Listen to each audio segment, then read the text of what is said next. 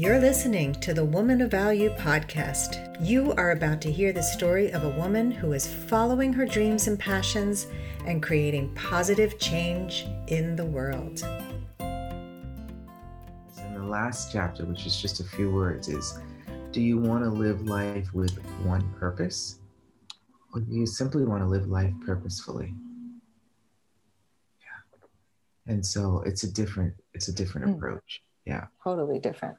Kass Thomas is a successful business entrepreneur, a motivational speaker, and an empowerment business coach. The depth of her career experiences inspires people to explore more choices and find the changes they're looking for. It is her mission in life to strengthen the unity of choice and change. She's a best-selling author, and she is debuting her book, Dancing with Riches, a self-empowerment manual to encourage readers to change tracks if the journey they're on is not working for them. This book has been published before. It's being republished in English now. And within the pages of this book, readers will find a guide to transform negative into positive and to come through a winner, even in the most limiting situations. Welcome to the show, Kass. Hello, thank you so much. It's a pleasure to be here, and thank you for the invitation. It's so fun to talk to you. We've just been having the greatest conversation before we started, so I'm looking forward to this interview.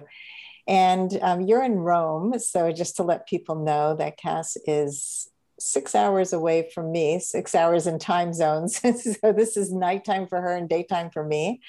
What does a woman of value mean to you, Kass? It means acknowledging that you are a woman, because all women are of value. Without women, we wouldn't have a continuity of presence on this planet.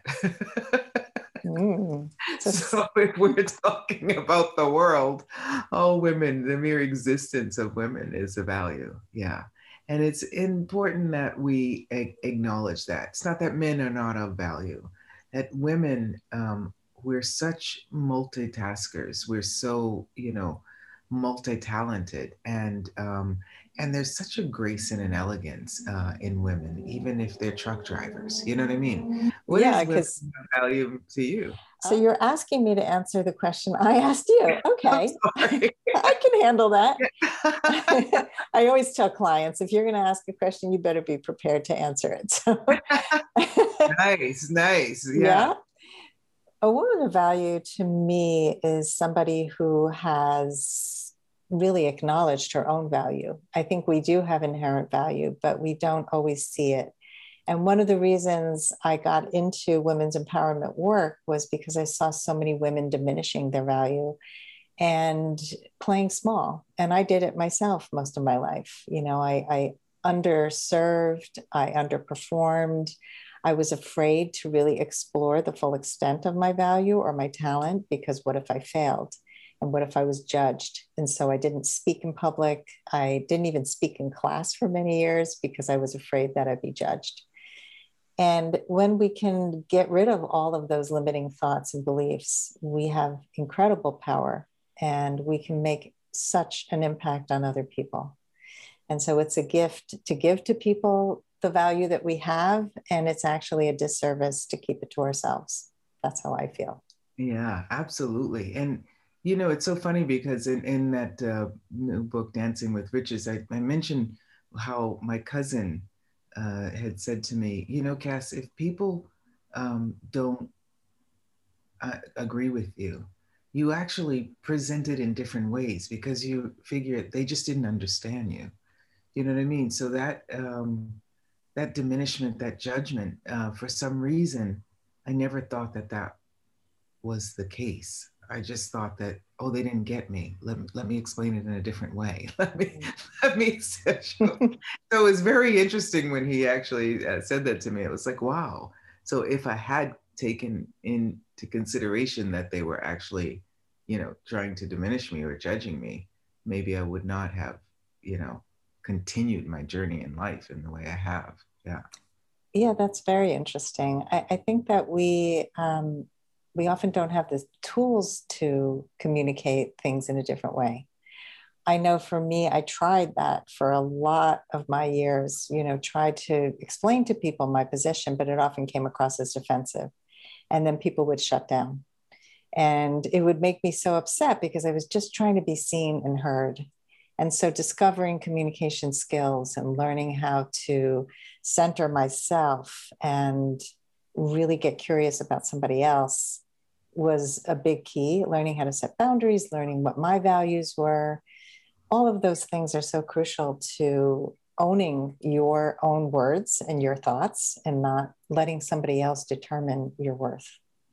Absolutely. You know, it's so funny because I felt like I had spent the first years of my life, right? The first, 25, 30 years of my life, really trying to help other people, really trying to adjust and help other people and really almost bombarding them to try and get them happy, because when I see people, I don't see who they're being. I see who they truly are. So even if you're sad, if you're cranky, if you're whatever, I used to be very bombarding them, and I have different tools now because it doesn't have to be that exhausting. But the reality is that if we're willing to really shine our magic, acknowledge our magic and let it shine out, then that light will actually shine on others.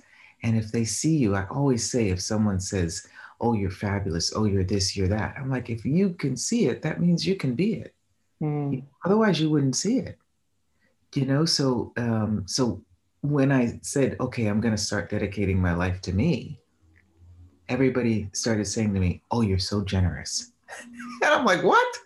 I'm working on me. I'm dedicating my life to me now. I spent all those years dedicating my life to others, and they didn't even get that. So really, you know what I mean? So really, so really, if we're just like you said, if we're willing to acknowledge our greatness, right, our magic, our brilliance, our shine, our value, right, then that's actually a contribution to others because they say, wow, she's different and she's fine with being different. So maybe I can be fine with being different too, And we just may not even look at it that way, but it's true. That's the way it is. I totally am with you. And I think, it made me think about when you said people thought you were so generous when you were taking care of yourself. It's often the case when you listen well that somebody thinks you had a great conversation with them, but you barely spoke because you allowed them to speak and you allowed them to be heard and seen. And that's what we all want. And so when we take care of ourselves, it's honoring ourselves and it's giving people permission to do the same. I think as a parent, I was not brought up with that model at all. And it's like you're supposed to martyr yourself and give everything to your children and be a total dish rag. And that is a terrible model for your children. It's a terrible model for anyone around you. Like, what are we really saying? That we're not worthy? And then you should be, though. Like, how? Absolutely. And in what is the example you're being? Yeah. With that, because if you're that way with your children, when then they have families, is that, and if we think we have to be that, is it functioning from this position of superiority? You know what I mean? That we know what would be best for someone else. So what would be best for someone else is if we reduce ourselves? No, because it's their choice. You can give people, recognize people, compliment people. How many times have people complimented you, told you about your amazing communication skills? And it's not until you acknowledged it, right, that you started then working with it.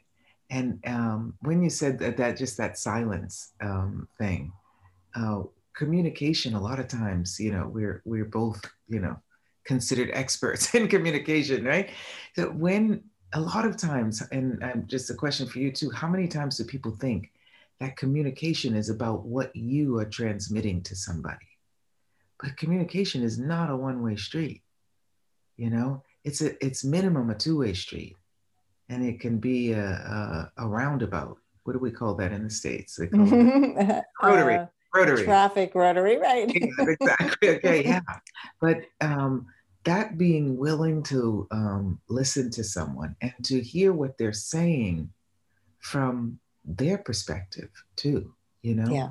And that's what I tell people a lot of times. What we hear and what we consider as judgment may simply be the way people communicate. Mm-hmm. You know, I remember once my husband was like, no, you should do this with your business. You got to do this and you got to do this and you got to do this and you got to do this. And I was like, no, I'm not doing that. And he was like, whoa, whoa, whoa, what's the matter? And I was like, I'm not going to do it. He said, you've got a successful business. You're the one that chooses. This is just the way I'm giving my input. And I was like, oh, okay. You know, so how much do we, you know, interpret as judgment and criticism, which is actually just the way somebody communicates. Yeah. And right. It's so true. I mean, I'm in the process of rebuilding this quiz that I created about communication archetypes for my other website. And I've identified 4 communication archetypes to represent the aggressive and passive aggressive, the assertive and the passive, and I call them the puppy is the passive, the koala is the passive aggressive, the scorpion is the aggressor, and the lioness is the assertive. And no matter what your style comes out to be, you're still communicating with other people. And so there's a series of emails that are being put up in this campaign now where it's like, okay, great. You're an assertive person, but you're working with people who are aggressive. You're working with people who are passive aggressive. How do you deal with those people? Like you said, it's not just us. And we can have family members or children or, you know, just friends. How do we deal with people who have different styles, who are not us, because nobody is us? Exactly. That's what I always say. Nobody does you better than you. So then don't try to be like someone else because their job's already taken. Yeah, exactly. I was just talking about this on my 7 Steps Explosion workshop today, that there's some window or doorway or sometimes just a crack where people are sensitive. And if you're willing to approach them from that angle, you know, but seeing things from their perspective and approach them from that angle, you will find, let's say, the softness in them. Because for me, you know, with these 7 steps I was talking to you about, the third step is like lowering your barriers. And people who have up barriers, when you lower them, actually their barriers come down as well when you lower yours. And people who have up barriers and are aggressive, right? When you are willing to actually see them from a different perspective, they're sometimes the most sensitive people ever, because something, you know, really good reasons and justifications for putting up those barriers, for not being hurt. How many people have had their hearts broken, you know, and put up those barriers around their heart, you know? So if you're willing really to see things from their perspective and to approach them in a way that they're willing to receive you, your communication with them can be nothing but flawless. Yeah. So true. And I'm noticing how you got very soft when you spoke about this. Yeah. Yeah. It's so, I'm so delighted because it's the invitation that we are too. And I have to tell you about Sandy, the name. I didn't mention that to you yet. You might be a sister from another mister. Yeah, just it's so lovely when people actually connect with their uniqueness, you know, and that they're no longer feeling a lack of self-esteem or self-confidence when they really get that nobody does them better than they do themselves, you know. Mm-hmm. Nobody can do better than you. And so if somebody's not receiving you and doing what is judgment, oh, okay, I'm sorry. Not I'm sorry for the way I am. I'm sorry that it doesn't work for you. So what if your goal, your target is to have a flow of communication with them, So just tell me, what is it? What is the way that it would work for you? Yeah. And sometimes people don't even know because they're so used to, going into conflict. I have a friend of mine, she took one of these classes and she was so uncomfortable relating to people with their barriers down Yeah. because she organizes music festivals and drummers, and stuff like that. And so she's used to working for them and they're very pushy and they want this. And so talking to people, like you said, with this softness was like, she felt like she had fleas. She started like itching. She was like, I'm not comfortable because I know how to deal with aggressive people, but how do I deal with kind people? Yeah, yeah. And I definitely see that. And I've seen the opposite also. I have a client who I've been working with for many years. She's an interior designer and she had a business for 20 years that was successful, but it was filled with people who were difficult because they just fell in her net and she didn't have any way to be discerning, to really identify who she works best with, how she works, how she wants to work. So I helped her get a lot of clarity in her work, but I also really helped her with her communication because she was such a people pleaser that she did not stand up to people who were abusive. And there were people who were so harsh. And some of them, now that she knows how to communicate better, some of them have apologized, some of them have changed their ways, but there have been a few who were like marking up her contract and saying, no, your contract is wrong. And she's like, no, that doesn't work for me. Exactly. And it's such a great way that with access consciousness that I'm sorry, this doesn't work for me. I'm not saying you're wrong. Mm-hmm. I'm just saying that it doesn't work for me. So if Yeah. you would like to find something that works for me, then we can discuss it. If you would not like to, that's fine. Yeah. Okay.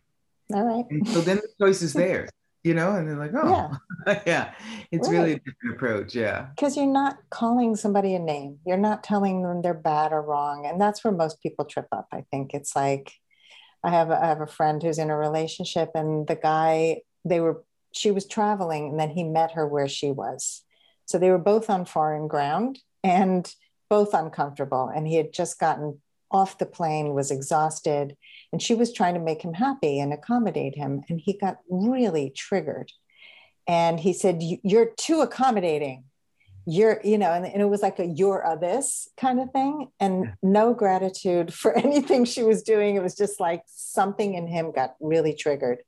Well, after many conversations, and he thought they talked about it once, we were done. Like, we're done. It came out that this felt like she was trying to control the situation and it triggered something in him. And then it's like we're learning about each other. We're learning about like, why did you get triggered? Why did I get triggered? Why did it take me 3 conversations to really feel seen and heard? And it's that openness to have those conversations that matters. Absolutely. And going into reaction, right, is a bit of a defensive posture, and Very. sometimes you can say, hold it, time out. Can we start again? Yeah. Can you go back outside the door and come back in? We can start again. Yeah. Having a do-over. Yeah. And how does that work? Yeah. So my name was Kass Sandra Thomas. When I was born, that was my original name on my birth certificate. Ah, interesting. The Sandra is cool. So I was Sandra, Saundra. Are you San? Were you San? I was Sandra. ER. Oh. Yeah. No, RA. You're right, Sandra. Yeah, it's been a while. It's been a while. It's in my first marriage when I was 24. I said, okay, I'll keep Thomas, Kass Thomas, and then I was Kass Thomas Freelon for about 10 or 12 years. And then when I got divorced and I was going to get married again, I said, I don't want to get married with my ex-husband's last name. So I had to really work hard to get my name back. And I was like, okay, just make it simple. Kass Thomas. That's it. And believe it or not, in Italy, when you get married, your name, you don't change your name. Oh, You're always, you might go by, your husband's name. And he might also take yours, go by yours sometime. But your name is always your maiden name. So it's I so want, interesting. yeah, to be It's Kass. almost like doing business as. Yes, Yes. exactly. Exactly. Yeah, So absolutely. interesting. Let's talk about the communication steps because I'm really curious about that, and then we can talk a little bit about your pivotal moments in life and get a little into the book that's being published right now. Sure. So, can you share the 7 steps? Because I would love to hear about them. Absolutely. It's a really small book, like I told you, really simple, but not stupid. And and they're so short. Each step is like 1.5 pages, and then there's some exercises and stuff in it. But the first phase is about connecting with you. You know what I mean? Connecting. And so step one is show me the magic. And it's about you. It's so easy. I can tell you all the fabulous things about you, and we're just on now, right? But for to be able to acknowledge and recognize what is different, unique about you is not that easy for people. Mhm. Other people can see it in you quite easily, you know. But for us to actually notice what's unique and what's different about us, in business we say your unique selling point, right? Um, and so that's what it is. And the moment you begin to look at that, there's something where your heart starts beating in a different way, or you're able to feel that heartbeat in a different way. You feel this movement inside of you, you know? It might be at your third chakra, your solar plexus, it might be in your heart. There's this warmth that comes over you, and there is a potency, that is vulnerable, and there's nobody that can deny you what you know about yourself. And a lot of times, when we get that connection with ourselves, step two is talk to your body, not at your body, but to your body, and allow your body to let you know what works for you, what's not working for you, when you are connected with you and when you're not. So that you can, in any, like you were talking about your friends or your clients, when you're going outside of yourself to accommodate someone doesn't mean you cannot accommodate them if you stay present with yourself. So that is the basis of communication, because it all starts with you. And a lot of times people think that that's egotistical, or it's just concentrating on you. But it's such a gift for people when you're present. How often do you meet with people in there? If you could put a statue there, go out for a walk, come back, and then still be talking. My father used to do that. He would call and just vomit out his life and complain a lot. And I wouldn't listen. My sister, who was much less boundaried at the time, she would put the phone down, do her work. And I'd say, if that's working for you, great. But what are you teaching him? That it's okay for him to dump stuff on you and then walk away? Like, I don't know, like that just wouldn't work for me. So, yeah, it's not Wait, being present at all. It's not tuned in. yeah. And, when we are present, that show me the magic. It's an invitation for people to see what's different about them. And when you connect to you, when you begin really connecting with yourself, you begin shining this sort of, it's different. When you said, oh, your voice got softer then, when I was talking, and it connects to something in you. And so it's an invitation for you to invite others to say, wow, I'm feeling different at the moment. So the first step is show me the magic. And the second step is talk to your body, listen to your body, don't be judgmental towards your body. Because we're here. I mean, we could be angels and light beings and all, on Mars, but we're here, and we've got bodies. And so a lot of times we really 80% minimum of what shows up in your body starts with your mind. So if you are able to connect with your body and be present with your body, then the way that you communicate with people is beyond words. It's, energy is the first language, and then you've got the movement and the image and the vibration that you're being, and so and the space that you're being and the presence that you're being. So talking with your body allows you to see what's in line with your vibration. And like you were saying, with clients, maybe they want to change careers, maybe they want to change relationships, maybe they want to, change something in their life. But what choices do you make? You make the choices that actually will give you that joy of living, right? That you'd like to have in your future. So connecting with you is really the beginning of any communication.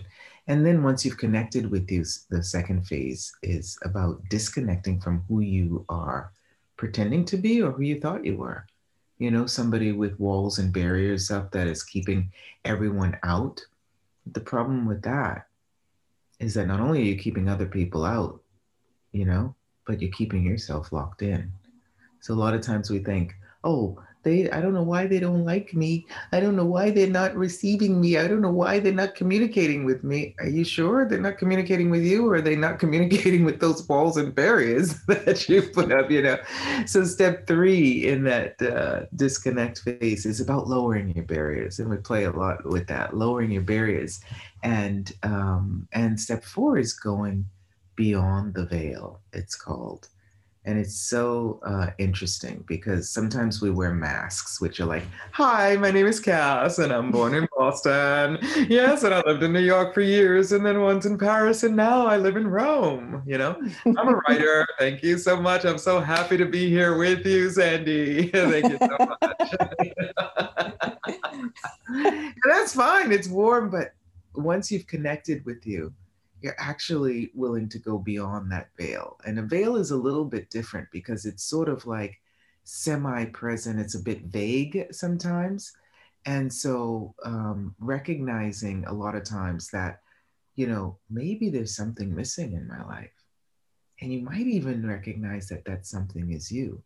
But if you've been being the perfect mom or the perfect wife or the perfect child or the perfect, then you might not even know how to get to you, who you really are, So once you've connected with you, going beyond the veil allows you to be seen in a different way and to see you in a different way and also to see the world in a different way without the rose-colored glasses, And still, once you've done that step 1 and step 2, you're willing to see the beauty in everything, and in everyone, and that doesn't mean you don't see what doesn't work for you, but you're able to see there must be something magical about them too, because everyone's different. What's unique? I always say to people, if you meet the most boring person in the world, can you imagine how talented they must be? With everything that's going on in life, everything that's going on around you, everything that's going on in your body, all those molecules inside the cells in the body, how could you possibly be boring? You got to have talent. You've got to have talent. And then step 6 and 7 are part of that reconnect phase. So once you've connected with you and disconnected from who you are not, you reconnect with people in a very different way. So step 5 is about engaging um, other people's universe, seeing things like I was saying earlier from other people's perspective and seeing what is the way that you could approach the conversation that actually works for them and allows you to reach your goal in the communication with them, you know? So some, they might like tennis, they might like, football, they might, and you don't have to say, oh, I love tennis too. I know nothing about tennis. You might say that, although I do. I like tennis. Anyway, but and when you're willing to do that, to approach the conversation, engage with all the elements in the whole world and universe, then that person feels more comfortable with you, and you can see in your body let you know when they get more comfortable and when they've actually opened up some communication with you. So anyway, the book is an introduction to this, and I do workshops on it. And step 6 is about expanding your zone. A lot of times we're so focused on just what we want to talk, where I want to talk to Sandy and I want to talk to Sandy about this. And I never discovered that, hey, we were living in New York at the same time. Maybe we even were at the same cafe. How do we know? Maybe. Right, on the Upper West Side. I was living on the West Side too. I was quite often at Lincoln Center, So being willing to expand your zone and access information about your past, about your present, and also about your future, and also explore different different means of communication with people. And also it's also about communicating with hairy and invisible friends, animals. They're so amazing. You were talking about your program, your the scorpion and right and the lioness. And when you talked about the lioness, I was thinking about going on this. In the United States, we call it safari ride. In South Africa, they call it bush ride. But I've been several times to South Africa, and I've been on maybe 10 bush rides. And animals, Sandy, it is so amazing to watch them, because it is actually the way we live our lives. It's just that they do it with such simplicity, And the really the buffaloes, and how they just want to show you that they're the bosses. So you're in the truck and you just have to sit still and you have to honor them, and they're like, okay, fine, I don't have to push over your car. And the lions, do you know this? The lions, if the lioness has an affair with another lion outside of their range, not only do they and gets pregnant, not only do they kill the other lion and all the kids, and not the lioness though, and they just stand there, and they're like, yeah, that doesn't work for me. It's so funny. And when they have children, when they have baby lions, the lion is in the field on his back. He's, done all of his eating and everything, and he's got his legs up in the air, and the lioness is taking care of the little babies and feeding them and getting them food. It's just so funny to watch. And the bird, anyway. So expanding your zone is about really acknowledging and recognizing the various ways in which you can approach communication with people and that reconnecting. And step 7 is it's in its own phase 4, establishing true connection. And I call it connecting with the earth. So it's step 1, show me the magic. Step 2, talk to your body. Step 3, lower your barriers. Step 4, go beyond the veil. Step 5, engage with the universe. Step 6 is expand your zone, and step 7 is connect with the earth. And what is that about? Well, if you recognize that you're home here, right, on planet Earth, this is your home. Doesn't matter what country you live in, doesn't matter what city you live in. This planet is your home. And if you feel at home here, you never feel out of place anywhere you go. And no one feels out of place with you, because you are at home and so are they. So and there's lots of different ways, we can go on and on about it, but it's an approach to communication that is so simple and so basic at ground zero, home, that it allows you to engage with people from around the world. And I've pre-COVID travel around the world a couple of times a year, so many different countries, and I feel at home everywhere. Yeah. This is such a beautiful system. I can relate to so much of it. I think that the one that I was just thinking about was step 6, because we often approach anything with one idea, like, this is how it has to look. I see this a lot in the dating and relationship world. It's got to look this way. It's got to be this way. It's got to be a fairy tale. It's got to be my type. It's got to be this. And a lot of times you're missing what's in front of you because you're not open to what's right here. And it not only, first of all, connects you with people in a much deeper way, but it also makes you enjoy the process so much more because people go in and they're like, oh my God, and I used to be that way. Like when I dated in my 20s, if the guy turned out not to be my next long-term partner, boyfriend, future husband, it was a freaking waste of time. And what were people thinking, that they fixed me up with this jerk, instead of looking at it as an opportunity to get to know a new person and to learn about myself too. I mean, it's just so much that's possible when you open to those possibilities. And so just expanding into that, that's my takeaway for that one. Absolutely. And that there's no coincidences. So maybe that person you're dating is actually going to introduce you to your next long-term relationship. Yeah. I mean, it's happened so many times. I had a friend who was part of a meetup group for hiking, and she met a woman who invited her for Thanksgiving, who sat her next to her future husband. Now, she didn't meet that guy at that meetup group. And so a lot of people go into meetups and they say, oh, I just meet women and I'm looking for a man. So it doesn't work. I'm just not going to do it ever again, And so when you shut yourself off from the possibilities, you're shutting yourself off from the joy of life. I mean, really.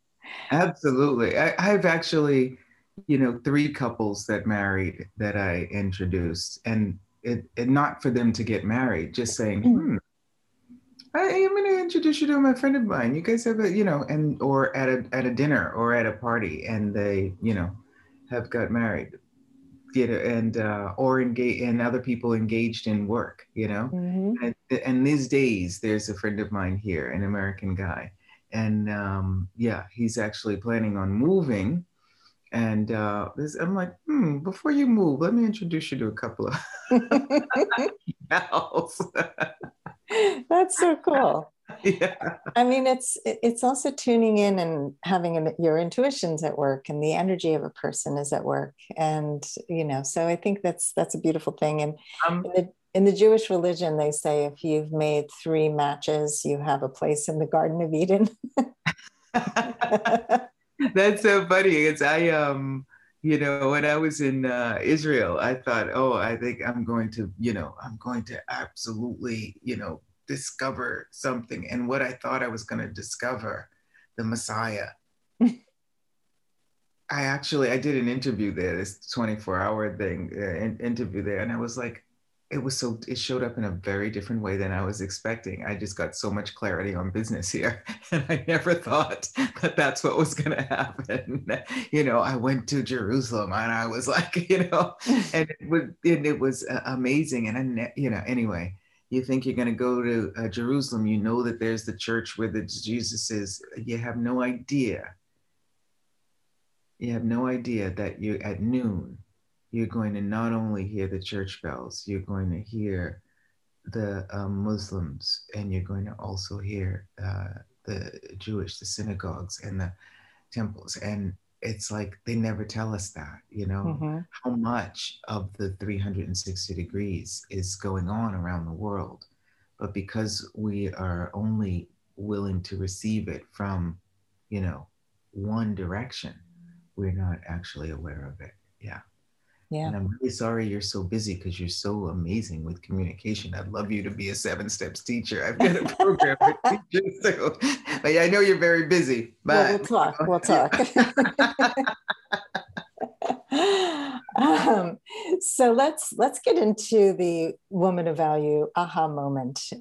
Tell us, I know you started to talk a little bit before we recorded about some pivotal moments. And so I'm sure you have many, but if you can share one really pivotal moment of your life where you went, this is life-changing.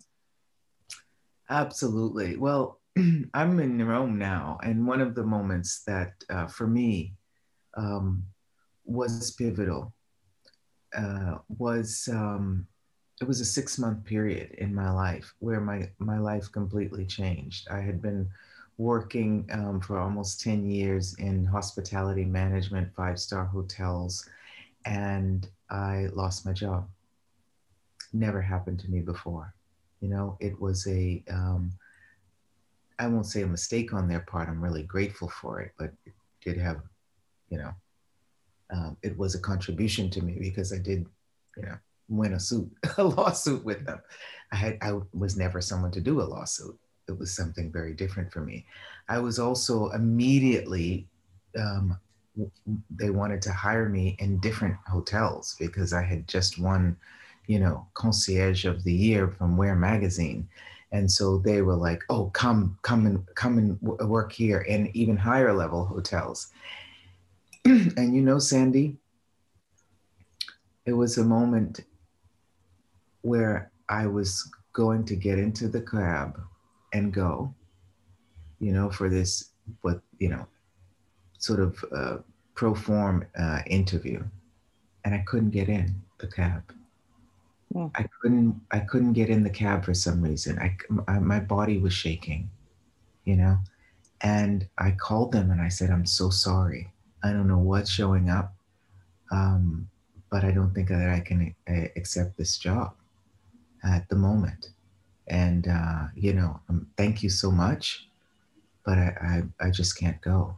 And it was 6 months actually, that transformed my life. I think that was in August.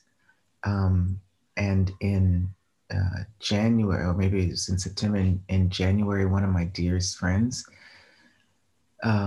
died of AIDS. Mm. And just, you know, it was a time where my husband at the time uh, really demanded I go on vacation with him. And I really wanted to stay in New York and be with my friend. And my friend died while I was away. And I went on unemployment, which, you know, middle class, I had never been on unemployment. It was not something I did.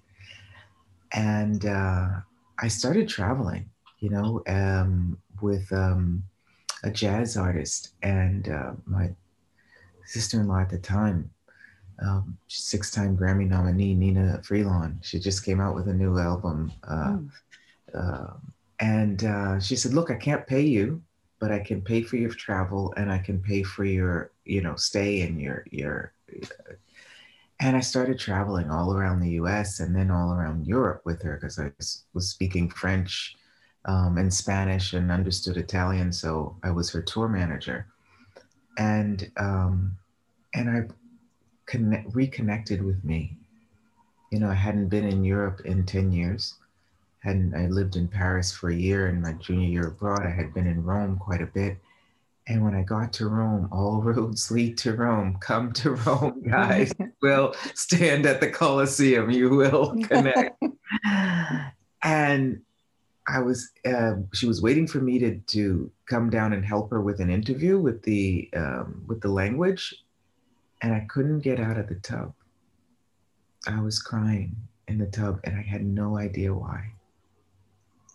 And I realized that there was a transformation happening. And I said, I think that I'm not happy in my marriage. And I went home and it was on March 17th, you know, the Irish up at St. Pat's Day. And I'm from Boston, so it was like we had the day off on March 17th. And I remember sitting on you know, on a bench in New York, and I said, I gotta change my life. And I moved in. My friend who had passed away, there's no coincidences, he had a brownstone in Gramercy Park that I had been taking care of for him while he was in the hospital, hoping that he would come out. And so I had a place to go. Had no job, but I did have a place to go because that was a place I was taking care of. And it really, you know, even if you think you're making the wrong choice, even if, you know, everyone says to you, what are you, crazy? You know, you're going to get that high pay job and you're going to continue in a career which you're having success in and you have a good marriage. And what are you doing? You know, and your body's telling you no. And you have to follow your knowing, because what is it that is the future that you may not be willing to acknowledge? But if you follow your instinct, your intuition, your knowing, your gut feeling, right, then how much can you create? And so 6 months later, this guy I had met when I came to Rome when I was studying called me up. And I was like, oh, I had been married at 22. I was together with my husband, monogamous relationship. But you can imagine in 6 months how many people I had given my number to, right? I was like, who is this guy? What is this? And then and I was like, oh my gosh, is this, Marco Corbelli? That's my character. He said, yes, it is. And of course, he had somebody, I had someone. So we just did this dance, He came and he's an architect. I took him around New York, at Guggenheim and everything. And we started this solo dance for about a year. And finally I moved to Rome. And it's just opened up amazing things to me. And my friend, Orlando, who passed away, I was studying French. He was like, oh, why are you so into French? Italian. You have to like Italians. You have to get Italian. And so, and I love food, Sandy. I love food. I really do. I love eating. I love flavors. I don't want to eat a sandwich while on the run. I love food. And Italy is like, magic with food. Yeah. So, and I have several businesses. I started producing films. It just really completely changed my life. Yeah. So is that a good example? I'll say.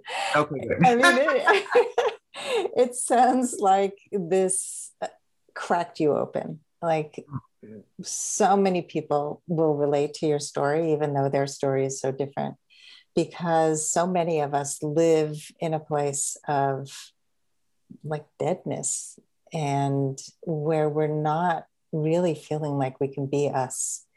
And I mean, I can relate to your story. I was in a marriage that wasn't really gratifying in so many ways. I could not be me. I could on some levels, but I couldn't really be me. And when I got divorced and I finally had that pivotal moment for myself, I tapped into my higher power. I couldn't do that when I was married. And he couldn't be who he was when we were married. He's happier, I'm happier. And my kids, the funniest part is they don't really remember me from before the divorce. And they were not young. They were like 13, 16, and 19. But it's like I'm such a different person that I almost disappeared before.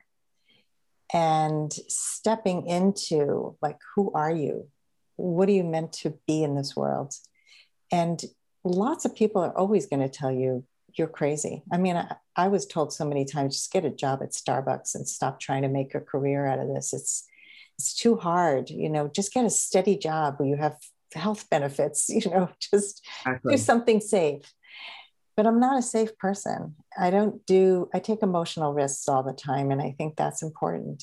And and then tapping into other people who do the same thing, right? We can then have that ripple effect because you leaving opened other doors. And I think that often people stay in this little bubble because of the fear of what might be. So many people said to me while I was divorcing, I don't know if you had this experience, but don't leave. I'm not happy either, but we have very separate parallel lives and it works for us. And I'm like, that's great. I'm not you. Did you notice? Exactly. Good for you. Yeah. When I came back from my, crying in the bathroom in Rome, and we had an hour and a half conversation when listing all the things that were not working in the marriage. And we totally agreed. He totally agreed with me. I totally agreed. And I said, okay, so I have to leave. What? What do you mean, what? I'm going to go. Mm-hmm. What do you mean you're going to go? I mean, people don't have exactly what they said to you. People don't have it. And I say, yeah, but okay, we can try it, channelers, therapists, whatever. And, somebody, they said to me, the dance is always yours. The music may change, the partner may change, but the dance is yours, you know? So it's up to you to choose the partner, but the dance is yours. And I said, well, you know what? I'm ready to choose another partner. Yeah. I don't, you know what I mean? And I had said, I will never get divorced. As my parents had both divorced and got together to have me. So I was like, I'm never going to do that. That's not what I'm going to do. And so you wake up in the morning, and my mom had said to me, who was amazing, she was amazing. She said to me, I don't think that's a good idea for you to travel and be somebody's tour guide, on a travel. I said, you don't? I think it's great. I'm going to do it, And I remember a conversation I was having after that with my mom and my sister, and they were like, well, you're very cranky. I'm like, guys, my life has changed, okay? It was like right after that. I was like, hello, I've lost my job. My best friend died. I just left my husband. It's a moment of change, okay? So yeah. Cranky's okay. It's okay to be a little bit cranky, okay? Yeah. Permission to be cranky. Permission granted, And yeah. And really lots of Americans and feeling at home, no matter where you go, is when you're willing to trust you, to honor you, not treat you with disrespect and disregard. Yeah. Trust you that, maybe you'll trip sometimes. That's trusting you, not saying, oh, I'm never going to trip again. I'm never going to trip again. This is what I want. No, sometimes I'm going to trip. Okay. But it's not how many times you trip. It's how many times you're willing to get up and keep moving. Yeah. Right. And how quickly you get up too, because it gets a little quicker each time. If you're really working on it's okay to fall. It's going to be faster this time because I get it. I get what's going on. Absolutely. And, this kind of reminds me of the beginning of our conversation where we were talking about communication styles and how we have to see things through other people's lenses because we see it through our own. So when somebody like your mom and your sister say to you, you shouldn't be doing this, it's because they're not feeling safe. You do it. Like there's something in them that gets ignited when you do something that has nothing to do with them. It has to do with you. Yeah. And so often people are actually, like we were saying before, they're actually just telling you and advising you in a way that they were advised, like and I write about that in my Dancing with Riches book, because my mom, her first marriage, she had my sister with her first marriage. She was accommodating, her mother's idea of an ideal partner, but it wasn't for her. And sooner or later, she left that and chose someone who was not the ideal idea for my grandmother. My grandmother was, the commissioner of insurance for the state of Massachusetts, like the most, there was no Black woman in the country that had that kind of, position she had. So she was a politician, and, and my mom was like, hey, wanting to party,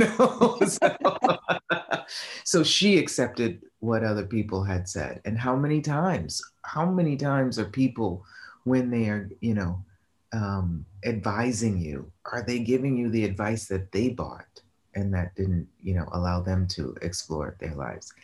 And I've never been like that. Yeah, I've always followed what I know. You know why I went to Paris, Sandy? Yeah, why?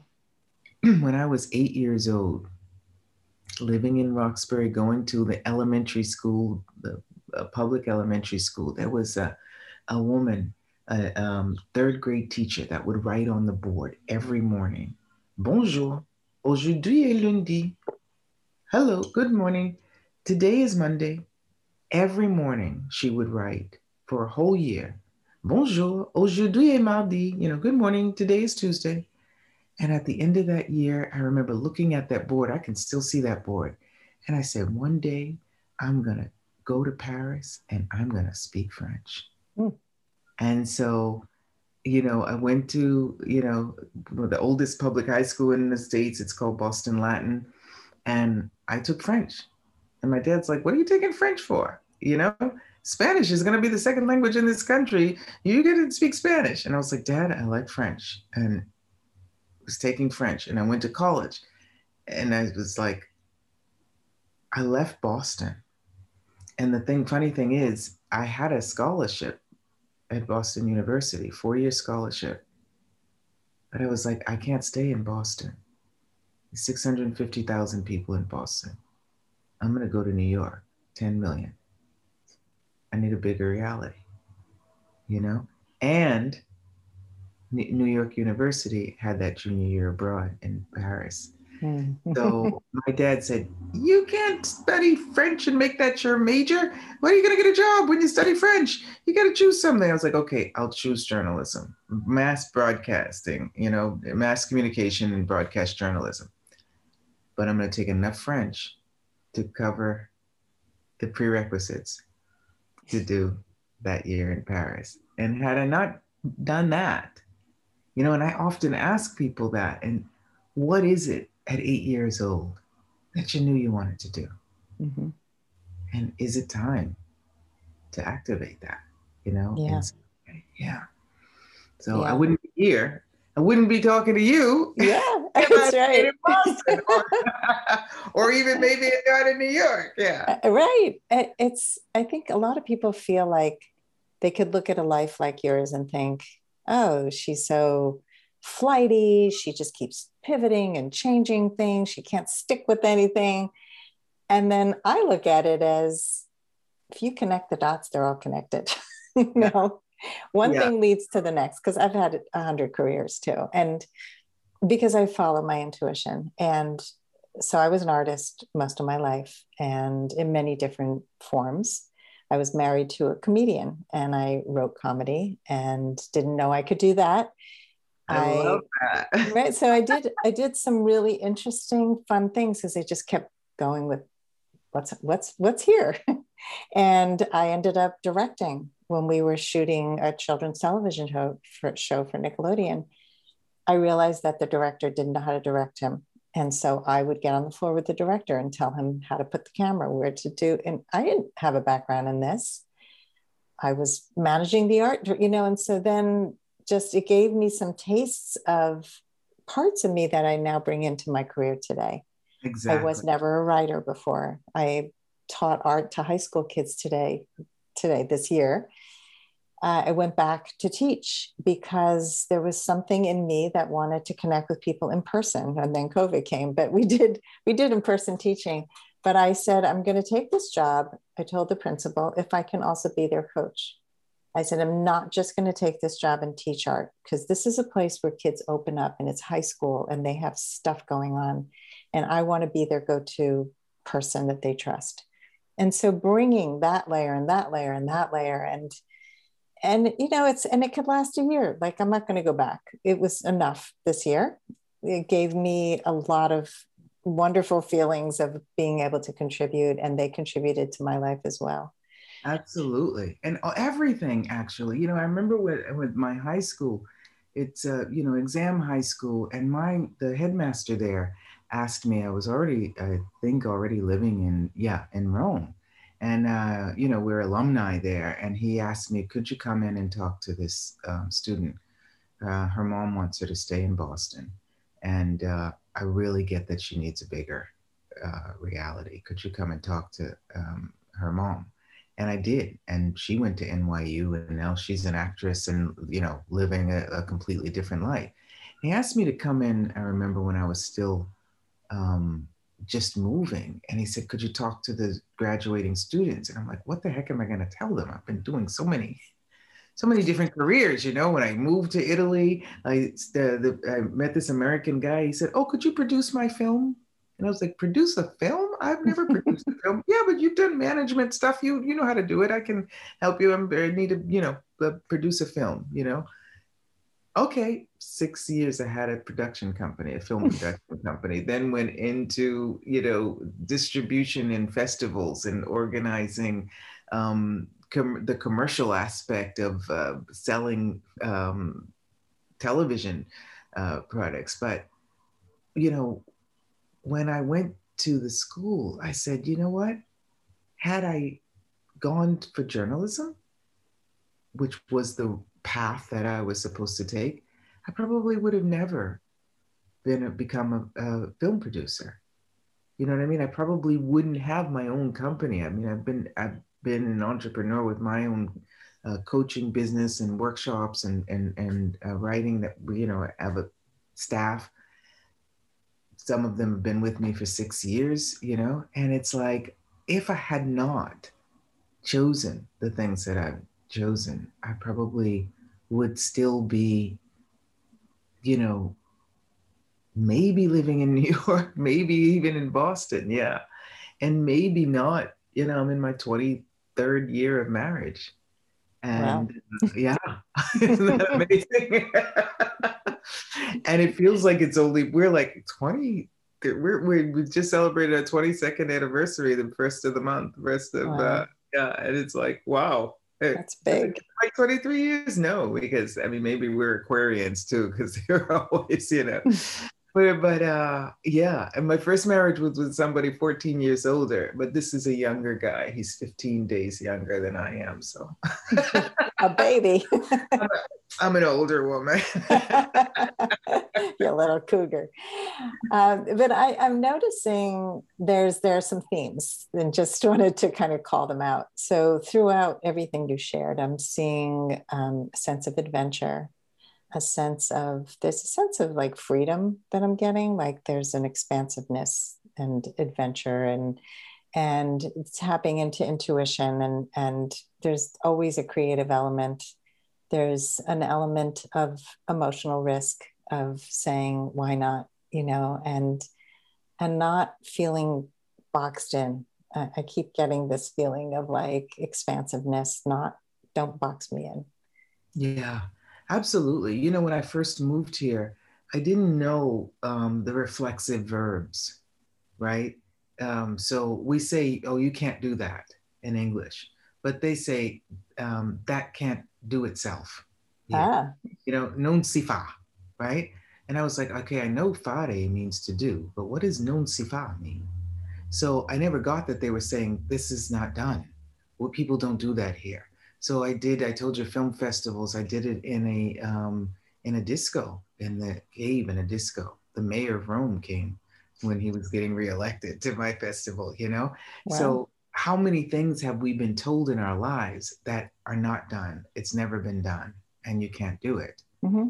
And we buy that as the truth and we don't. I mean, how many people said that to Steve Jobs? How many people said that, you know, to the people who have made discoveries in this world, you know? Yeah. So really following your knowing, and this is what I invite people to, and you have said this a couple of times, step in. And that's, you know, this journey called life that I love to accompany people on, because people really sometimes just have a couple of areas of their life that they're willing to step into, you know?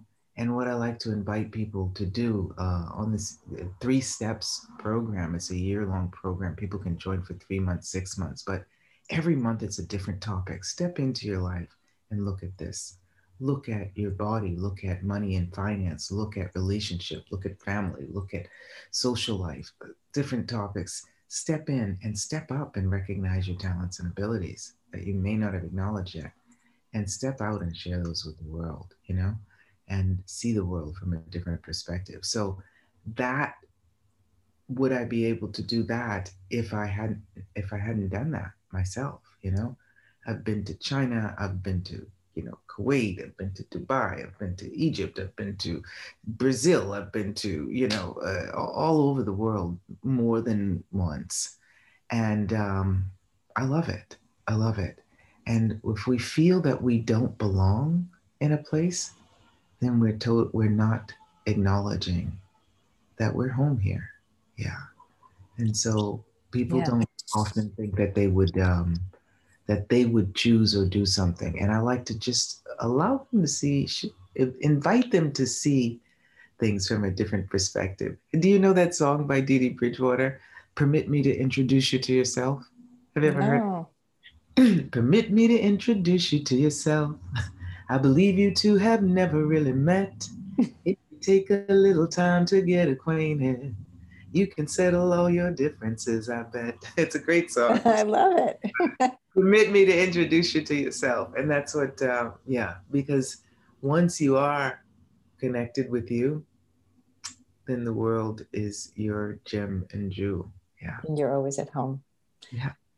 It's such a beautiful way to look at the world. And I have spoken to people who say, I just need the next thing. I need to move to this place, or I don't feel connected here, and or that these are my people. And it's like, oh, how are you trying to connect to these people? Like, what are you doing to make this your home? I think back at like my first apartment in Manhattan was so disgusting. It was on 71st and Broadway, and I lived in this like tiny little room, and it was like a railroad type of apartment. And our stove there was something wrong with like the broiler where things would fall out of the back. And I once had company, and I was making chicken in the broiler, and it kept falling out the back, and I didn't realize it. And like a week later, my whole apartment smelled terrible. But I loved the apartment because it was my freedom. It was my way to connect with Manhattan and to start a new life. And so it didn't matter where I lived. I made it a home. I always made every place my home, and never really thought about it because I was so disconnected from myself in many other ways. But that's something that I always loved to travel and to just really make it personal, make it my home. Yeah. And the when you're present with you, you begin seeing things in a from a different perspective. And there are no mistakes. There's no, you can't lose. Yeah, You win or you learn something. absolutely. If you're willing to receive that, then the next time that shows up in your life, you'll be like, oh, wait a minute. What would I like to choose this time? Mm-hmm. What is Exactly. it that's going to work for me this time? Yeah, absolutely. Yeah. And it's Yeah, so empowering to know that we're always a choice. yeah, I'm absolutely. I'm a love the word choice. Yeah, I'm writing a book called Choice Points in Dating, and because I realize that so many people will say, I don't have a choice. I was brought up this way. This is the way I was raised. Oh, my parents were crazy, so I'm crazy. Or, it's the town I live in. I don't have the right education. I don't have 6,000 degrees. I'm too fat. I'm too old. I'm too ugly. It's just, I don't have a choice. This is just what happens. Older men like younger women. I mean, we could just go on and on. And we're always a choice. You can choose how you show up. You can choose how you message somebody, how you are assertive instead of shut down. There's just lots and lots of choices. Every choice we make creates something, Mm-hmm. creates something in our lives. And sometimes people make these decisions, and the decisions are something that you're not willing to give up as easily as the choices. And so, I said, well, I'm on my second marriage, but who knows? Might have a third one, Mm-hmm. and he always laughs at that. But it's like, what are you willing to choose it? Is it an obligation? Is it a decision, or is it choice? And if you're choosing your life, your job, your relationship every day, Yeah. choose it again. And if you're willing to say, no, I think I'll leave it all, right? I do that with people when they invite me and they host me in different places in different countries for workshops. And the day before I leave, you say, you sure we should still do it? Should we just like cancel it all? What? But when you are willing, like you said, to choose, right? And what can show up if you're willing to choose a no? Mm-hmm. You know, what can show up? What you open up the space for are things that maybe you hadn't even considered at that time. Yeah. So, really, choice is a great creation. And, you know, it's not just about you, it's about what you can offer, right? By being present. And the greatest gift that you can be to people is to receive what they offer. Mm. Yeah. It's hard to receive. So many people struggle with that. Yeah. Especially coaches. They're so busy. Oh, we're so busy helping other people. Are you willing to receive and acknowledge? Yeah. Their Yeah. gift, even if it's just a pen or a Yeah. smile, and you receiving it will be the greatest gift you can be to them. Yeah. Very true. It's such a gift to receive. Yeah. So let's talk about your book. Since I don't know, we probably have talked about it at some point, but yeah, talk about Dancing with Riches. Tell us what's. Oh, Do you like it? it's beautiful. Oh, cool. Yeah. Yeah, Dancing with Riches. It's about being in step with the energy of change. But it's a how-to book, basically. And this publisher in France had asked me, "Can you write?" They had published a lot of books about, self-help, empowerment, and stuff like that. And they said, "Can you write a how-to book, like how to use it?" And I said, well, I've been, working with questions, the tools of access consciousness for almost 20 years now. And so I can definitely, this book that I'm writing, I can definitely show you how to utilize questions to give you more awareness and empower you to know what you know. Because a lot of people are looking for answers, right? But if you get an answer from somebody and it's not in line with who you are, it'll take you a while to realize that. And then you have to go back and start again, you know? So, what these tools of access consciousness are about is the tagline on it is empowering people to know that they know. So and I really love that. So I share in the book some of my many experiences, as you see, on different topics on relating to yourself, from in various areas of my life, and how if people are interested in relating to themselves and recognizes the riches of themselves, they can use questions, and I give a series of questions that they can use from different angles, and the body. A lot of people, I had the most sexy body ever. I mean, my body's still sexy, right? But the value, right, of a woman's body is just delightful. It's just delightful. And so, how you can really appreciate your body, and using the tools and relationships with others. I've had lots of relationships, and I'm really good coaching people with if they're interested in having a relationship. And so, really, how to use the tools to see what is the relationship that's going to create more for you, and also with money. Ah, some really good examples with the money. I'm very, very happy with my various ways of generating income and helping other people generate income. So, some tools on how you can change your point of view, because if something is not showing up in your life the way you'd like it, you're probably functioning from a point of view, a judgment, right? A decision, a perspective that is not the one that will contribute to you. So, how do you change that point of view? How do you look at it from a different perspective? That's what I share with people, and how you can increase the abundance in your life, the riches in your life, right? The exuberance in your life, by using these questions and accessing your knowing. So, and also with business, and what a lot of people want to change careers, or maybe they're thinking about it. Doesn't mean you have to. Want to change relationships. Doesn't mean you have to. But you got to choose not to. Mm-hmm. And this thing about choice, Sandy, that you were saying, a lot of times people don't choose. And that's a choice. Yeah.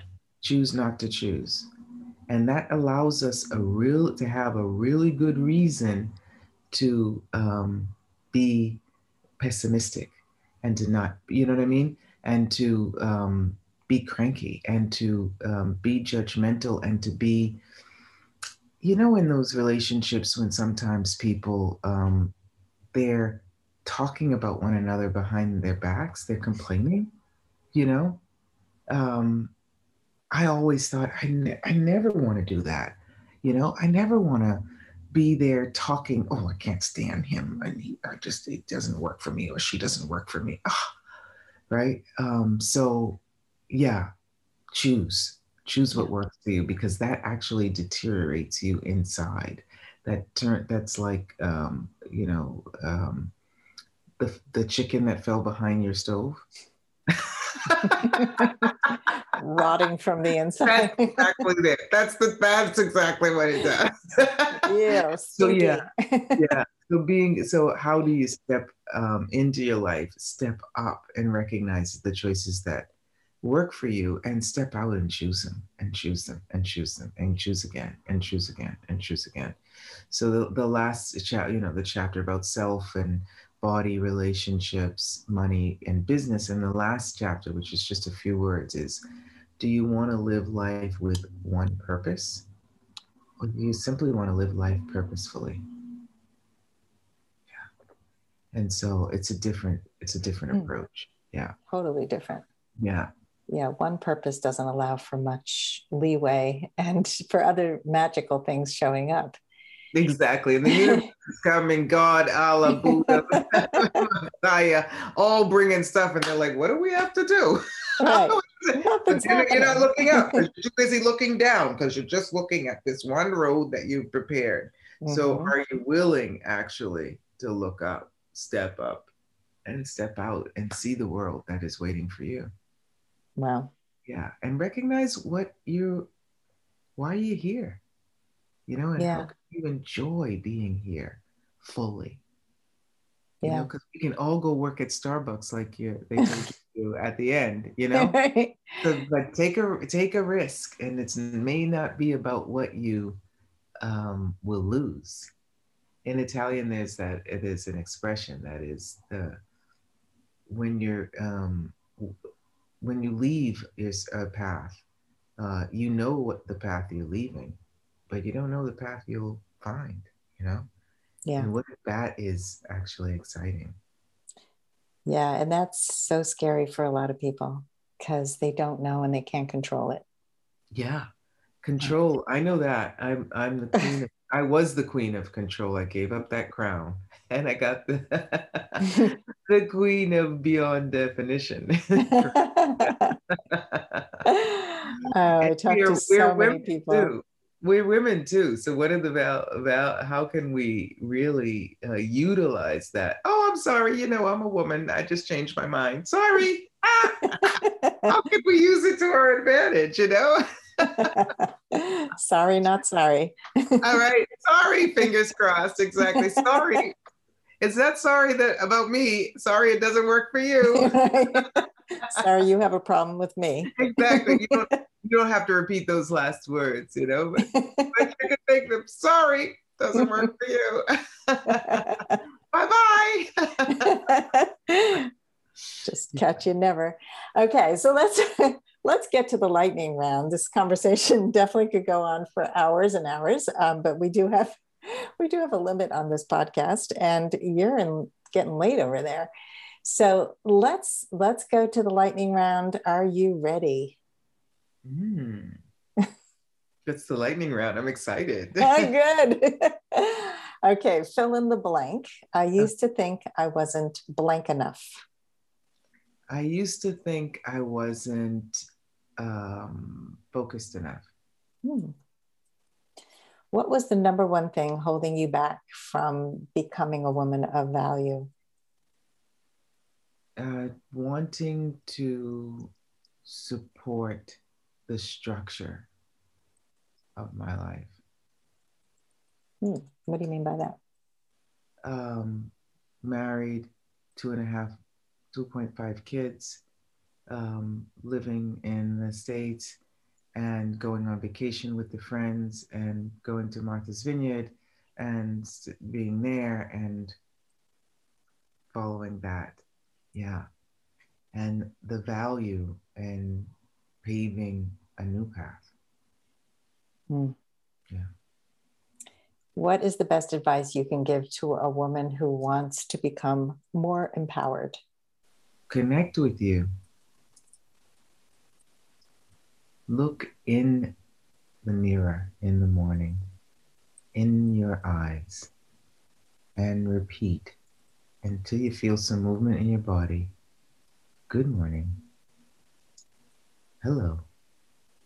Good morning.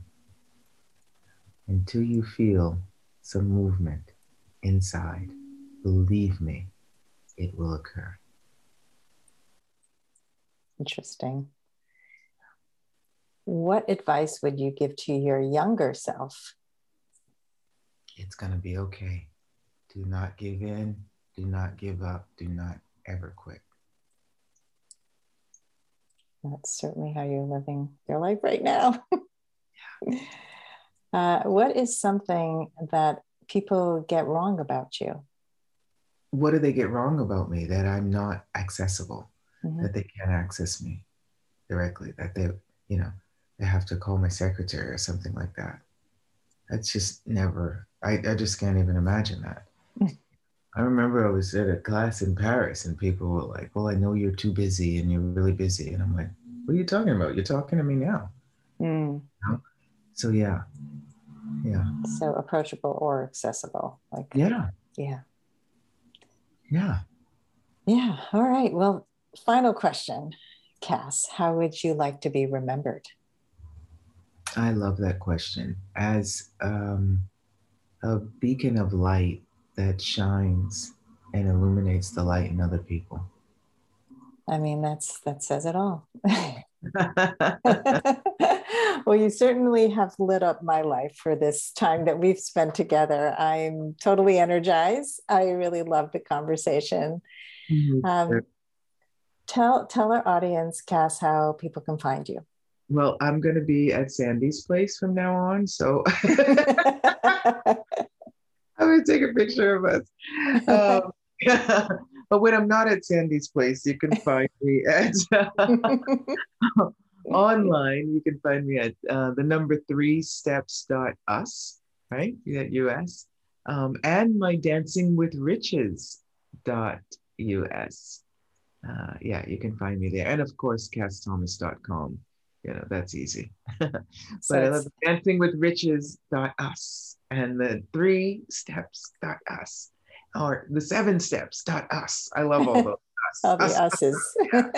There you go. They're all accessible through kassthomas.com too. Yeah. And I'm the Art of Being Kass on Facebook and Instagram and YouTube and stuff. The Art of Being Kass? The Art of Being Kass. Okay. That sounds like John Malkovich. Being John Malkovich, being Kass. Right. The nine and a half floor, right? I love that. Husband, people say that he looks like a combination of John Malkovich and Tom Hanks across. Ah, interesting. Yeah. Isn't it funny? So it's interesting that you say that. You're so telepathic, honey. And that would start, I know that would start 100 conversations. What is that behind you? Oh, my book? Is it? This is my book. Oh, Becoming a Woman of Value. That is so gorgeous. Thank you. How to thrive in life and love.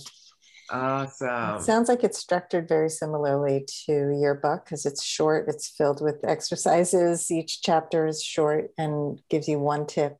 And I share stories, and some of my podcast interviews are in there and client stories. And so I love the exercises. Like, you just don't tell somebody, change this, but how? Oh, absolutely not. If this is what's up for you, then here's some things you can ask. And this is how you get the response from the question you've asked. I mean, it's really like a pragmatic way of creating the shift and the change in your life. I love it. And I'm gonna, people who are getting the Dancing with Riches book, I hope people do get it. And I'm inviting them, if they're doing a review of it on Amazon, to this series called Access Your Highness, Recognizing the Queen in You. Ooh. So you definitely, Miss Queen, will be invited to that. Okay. And I'll get you a book. Fantastic. Yeah. All right. Well, I'm going to put links to everything in the show notes, and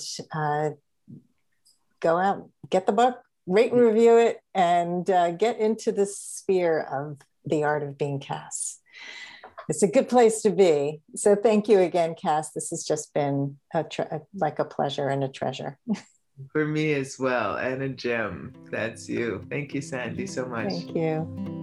If you would like to step more fully into your value, grab a free copy of The Ultimate Guide to Becoming a Woman of Value on my website, thewomanofvalue.com. Just click the link at the top of the homepage. And if you haven't already done so, be sure to click the subscribe button in your listening app. And if there's something in this episode that inspired you, please share it with others, because the more we share these inspirational stories, the more women of value we will have in this world.